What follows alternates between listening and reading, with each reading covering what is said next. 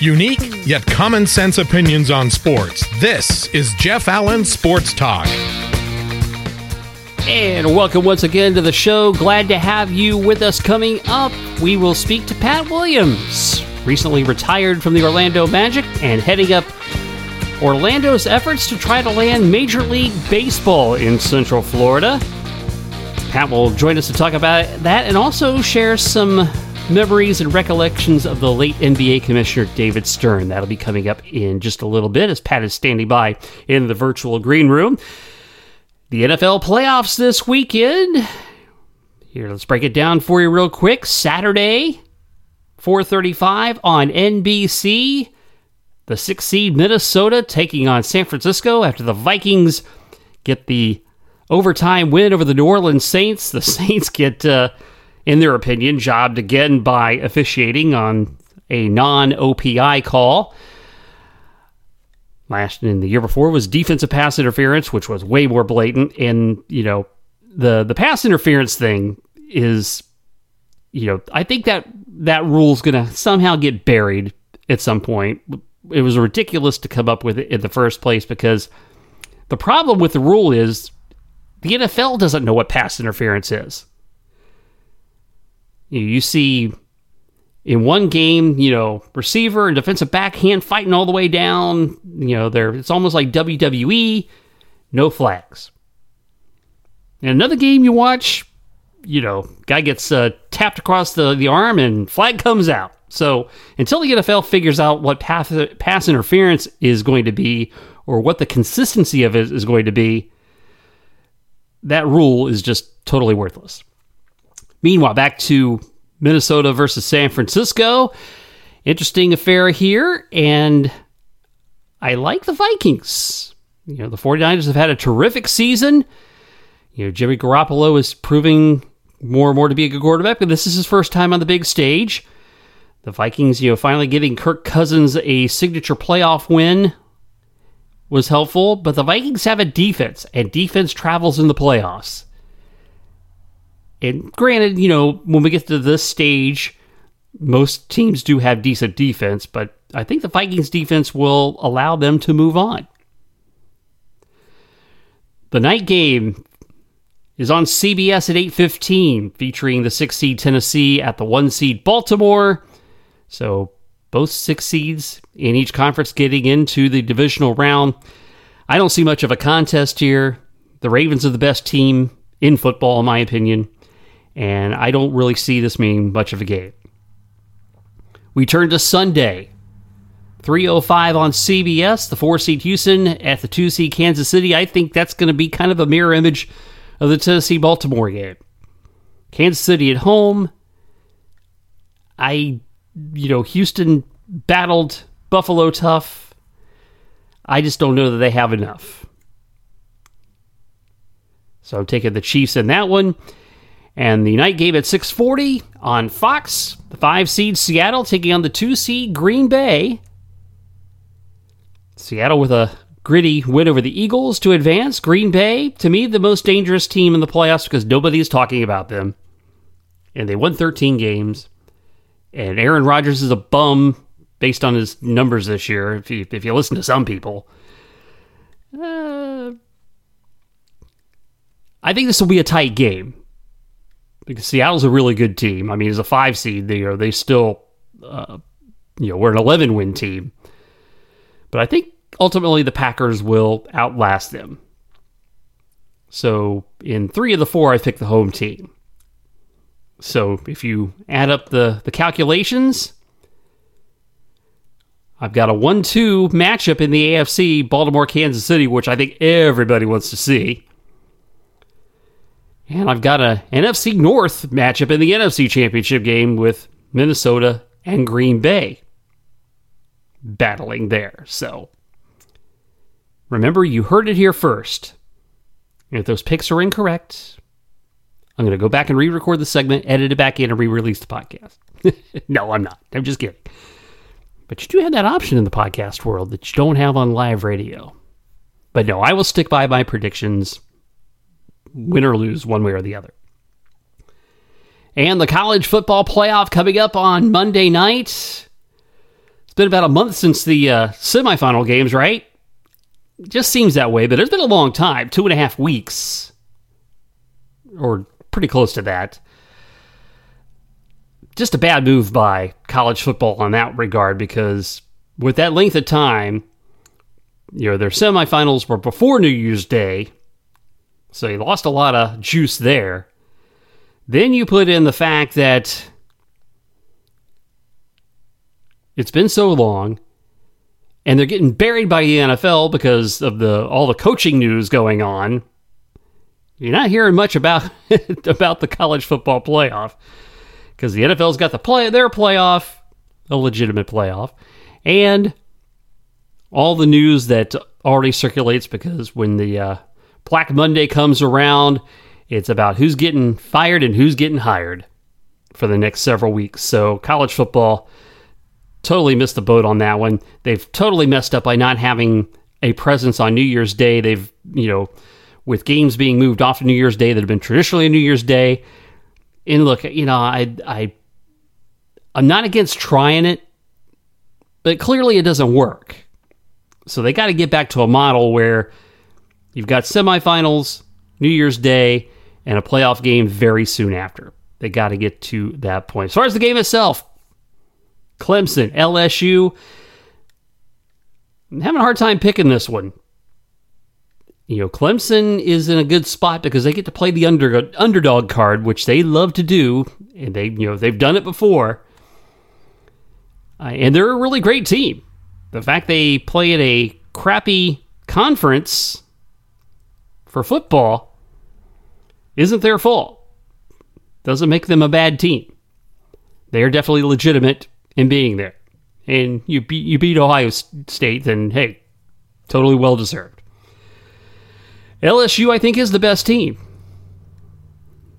But when you have two great teams and a Clemson team that has been there before, clearly an advantage there for them.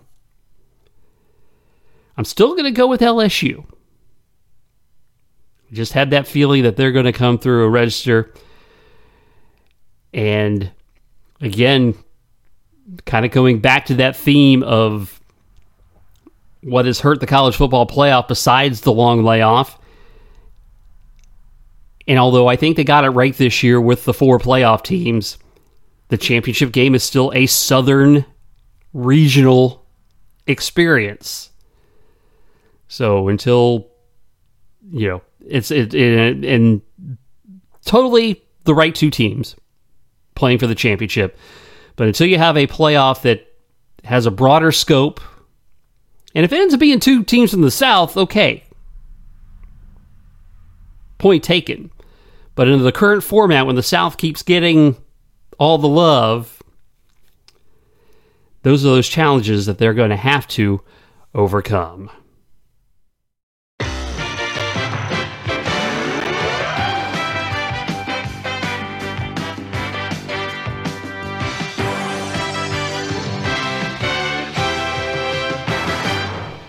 It is my pleasure to welcome back to the program a man who recently retired as chief executive with the Orlando Magic, and also now heading up Orlando's Major League Baseball effort.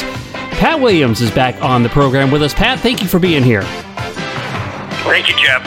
How you doing? I'm doing great. Thank you again for taking the time. And Pat, before we talk about the baseball efforts, wanted to get some thoughts from you regarding David Stern, the late NBA commissioner who passed away recently. So I have to ask, back in the 80s when you were the general manager of the Philadelphia 76ers and David Stern got wind that you were going to leave the 76ers to head up the expansion efforts in Orlando, did he want to feel your forehead and ask you if you were okay? Well, David was very kind to me through that whole period. Obviously, he could not indicate what he thought might happen or give me any false information. But when we got ready to start pursuing it, and businessman Jimmy Hewitt went up to see him on several occasions, David was always very, very kind. and encouraging, as I'm sure he was with the other potential cities, because there were about 6 of them that wanted to explore expansion. And David had to be careful. But once he saw the interest here, and once he saw the outpouring of fans with the deposits on 14,000 season tickets, David, I think, and then all the NBA began thinking, what is going on down there in Orlando? What is happening? And so he was always very supportive in a quiet way. And once we got the team, well, then David became our biggest fan, because he really wanted to open up Florida to the NBA. And the idea of having a team in South Florida and another one in the middle part of the state really, he caught the vision of what that could mean. Well, it's meant a lot. And the state of Florida has become a red-hot spot for the NBA. So, Pat, how much do you look back at the timing of all this? David Stern was relatively early into his commissionership with the league, and certainly wanted to grow the game. And then great timing for Orlando to come upon the scene in that time. I think so. David saw these numbers of cities: Charlotte, Miami, Orlando, Minneapolis, among others. And I think it was an eye-opener to the league. Golly, they thought, this much interest from these various cities. They want to come in and become a member of this league. That had never happened before. And I think it was really quite an eye-opener for the NBA owners and the people in the league office. A good eye-opener. It was a very strong, healthy move for the league into these markets, which opened up the NBA to areas of the United States that had not been exposed to it. So, Pat, when you look at David Stern's legacy, there's so many things you could probably point to. What would you say is his biggest legacy as far as the NBA? Because, before he started, you could make a case the NBA was probably at one time a distant third in the major professional sports landscape. Well, he goes down in history, along with Pete Rozelle, as the 2 greatest commissioners in sports history. And David took over the league in the mid-'80s. The league had problems. There's no question about it. There were lots of conceptions. There were misconceptions. And David had to take it over and really get things moving and get them churning. He was able to do that. First of all, he got a huge break when Michael Jordan came into the league in 1984, just as David was getting started. That didn't hurt. No. When Michael just put the entire league up on his back and sold the sport all around the world. The timing on that was providential, and David knew that, but he certainly knew how to take advantage of it. David was a lawyer by profession, but really he was a marketing guy. Mm-hmm. He was a salesperson. He knew how to sell, and he knew how to market this product. He had many gifts, as it turns out, and used all of them, to help vault the NBA to where it is today. And Pat, you certainly would know a marketing guy when you see one. That's for definite sure. So I can relate to you a story that my listeners have heard probably on more than one occasion, but I think it's something that I think you could probably expand upon as well. Way back when I was producing Chris Russo's show here in the Orlando market, and we managed to land an interview with David Stern. And I'm the board operator, the producer, and I'm getting the commissioner on the phone. And while he's waiting, he asks me, he goes, I'm sure this was around the time that you and Jimmy Hewitt were formulating the plans, and he's asking me, so how do you think the NBA will go over in Orlando? And I'm like a 20-year-old kid and a big NBA fan, and I'm like, wow, it would be great and all that. And of course, I'm just one kid, but I think the fact that he took the time to ask that question of just a guy that's producing a radio show, to me, it speaks to me that he did a lot of questioning and a lot of investigating. Yeah, he was a curious guy by nature, and he wanted to take advantage of other people's knowledge. That's the mark of a good leader. Mm-hmm. The greatest mark of a great leader is vision. The ability to see down the road, to see the future before it gets here. And as it turns out, David was the ultra visionary. He had a vision of what the NBA could become. He had a vision of how it could be sold around the world. He had a clear view in his mind about how that was going to look. And then he knew how to take the steps to turn that vision into reality. I think in years ahead, they're going to be teaching leadership courses in business schools built around this business model of David Stern. I think that could well be a possibility. So, Pat, do you have any stories that you would say, what would be like your favorite moment with Commissioner Stern? Do you have one? Well, the one that he will never forget is when we went up there to New York to officially provide the deposit that we were a candidate. We were in this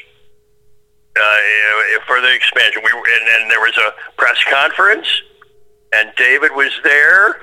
I took 2 Mickey Mouse ear sets with me, and as we were posing, I took one of them out and I popped it right on David Stern's head. Well, he didn't want that, and he got it off, instantly. At which point I popped the second one on his head, and that's the one that the photographers got.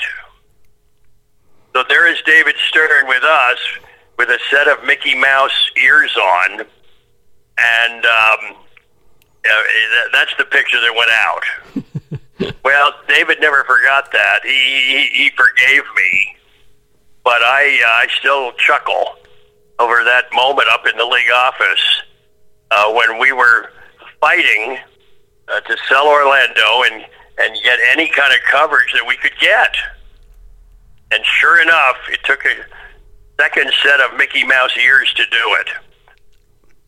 Well, see, it's always good to have a backup in place. So that was a good job by you there, Pat. So, again, I would definitely thought you would be great to have on to talk about Commissioner David Stern and what a great legacy he had in his 30 years as commissioner of the NBA. So let's turn now to the efforts that you are behind, the Orlando Dreamers, the effort to bring Major League Baseball to Orlando. You announced this back in November. How have things progressed since then? We're very pleased, Jeff, very pleased. We announced on the 20th of November that we were going to make an effort to try and bring Major League Baseball here at the appropriate time, but we had to get started.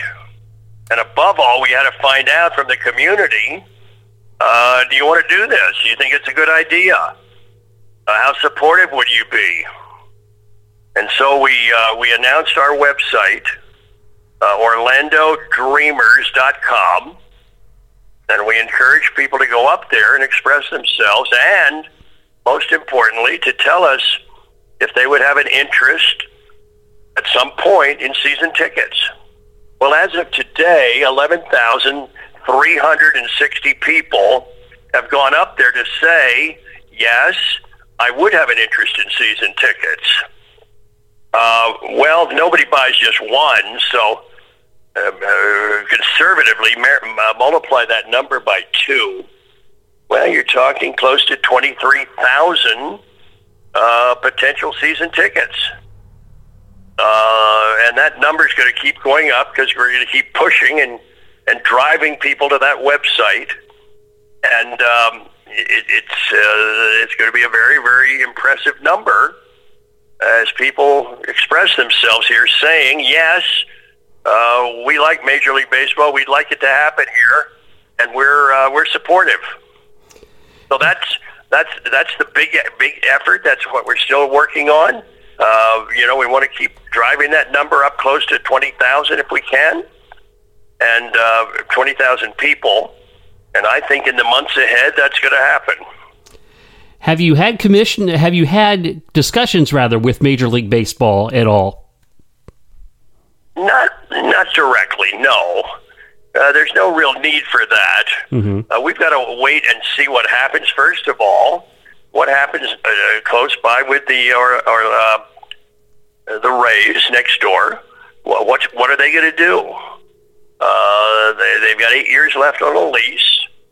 Are they going to move? And can we convince them that moving here would be their best bet? Mm-hmm. We're watching also what baseball might do with expansion, and what they would ultimately do there. So there are lots of unknowns, but what we need to do here is get ourselves ready, so that when baseball is ready to make some decisions, we've done our homework, and we've done all that we can to impress baseball and convince them that this is where they need to be. And as far as just getting the word out and getting people to show the interest, what other steps are you taking as far as what kind of plans on where to play, what are potential sites, what sort of other plans do you have in motion? Oh, we're looking at those sites. We're working on that. There's nothing to announce yet. Sure, but we're paying attention to those potential sites. Yes, thoroughly. And we thought it would be a good idea to have our nickname in place and have hats and shirts, look like a real team. We got on top of that early. We're working on a potential mascot, which we can talk about when it's finished in a few months. And so we're paying attention and trying to touch every base.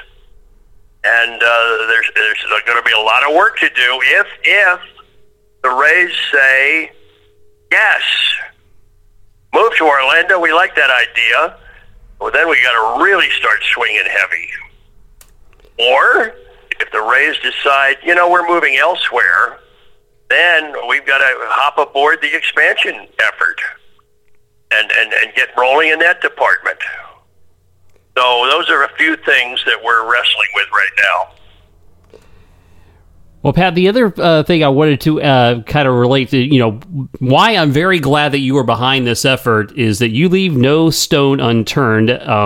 Back when the days of forming the Magic were taking place, before you and I became associated with your radio show at WGTO, I worked at a small AM station in Cocoa Beach, and you called and said, hey, can I come on and talk about the Magic? And, this station, probably had 10 listeners at best, except when we ran Paul Harvey news and commentary. So I made sure to delay Paul Harvey from his scheduled time and interview you instead, so make sure you had the audience. But the fact that you did such a great grassroots effort and all that, and even with today's technology, there are different ways of doing grassroots efforts. Can you talk a little bit about some of the other things you're doing to get the word out? Well, there's no question with all the improved ways of communication, websites and cell phones and Facebook, and I can't even list them all. And we're trying to take advantage of all of them because that's how people communicate today, and we don't want to miss anything. We've surrounded ourselves with some really sharp technical people who oversee all this, and we want to make sure that we're doing everything that we should to let people know what we're doing and make it easier for people in the way now that so many communicate. I'm still a direct communicator. I still use the phone and talk to people in person.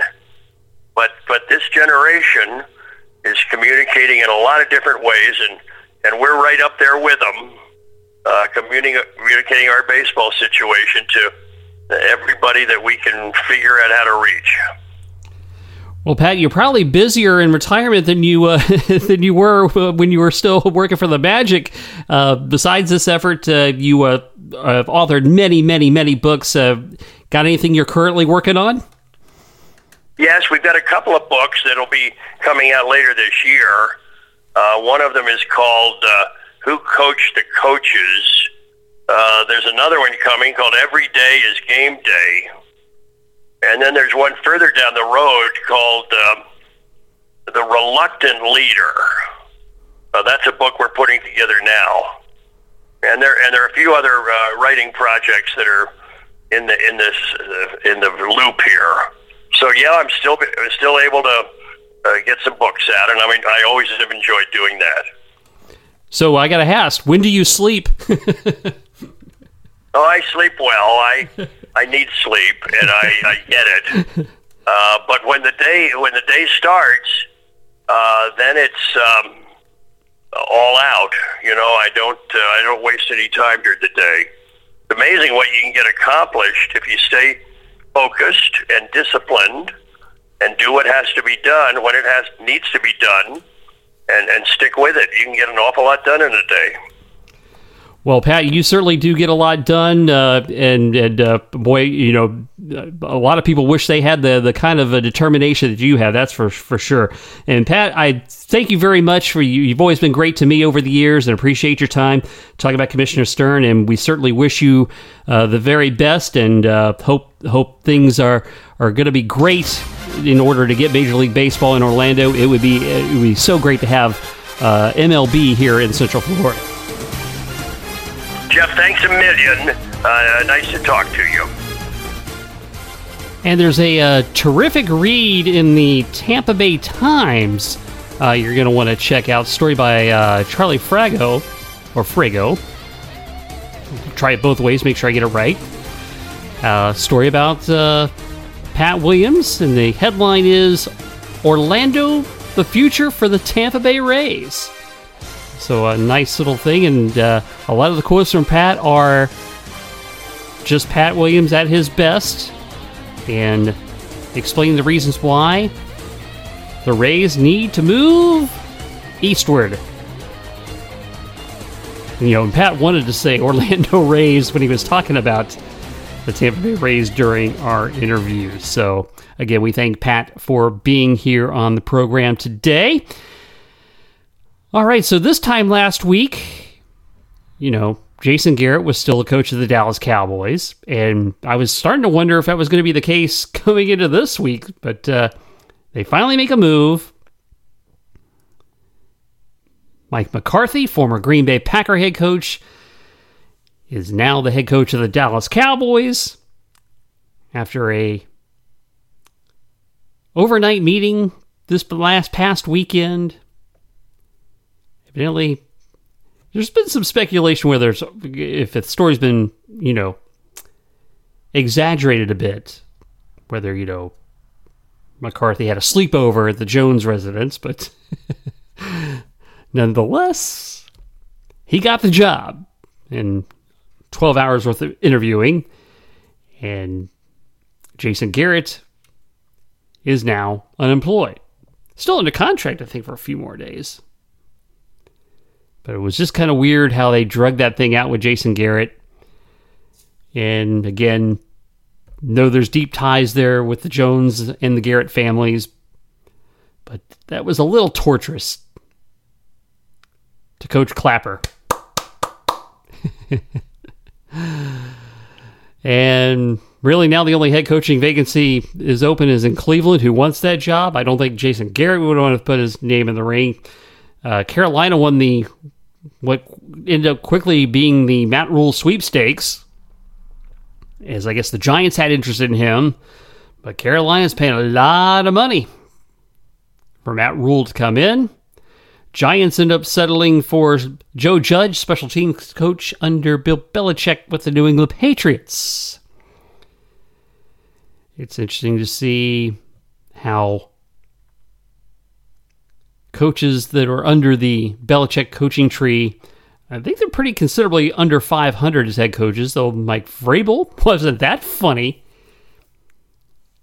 giving Coach Hoodie a taste of his own medicine with the punt penalty shenanigans. That was awesome. And, Bill O'Brien, has had a little bit of success here and there. I guess he finally got over the hurdle there, so...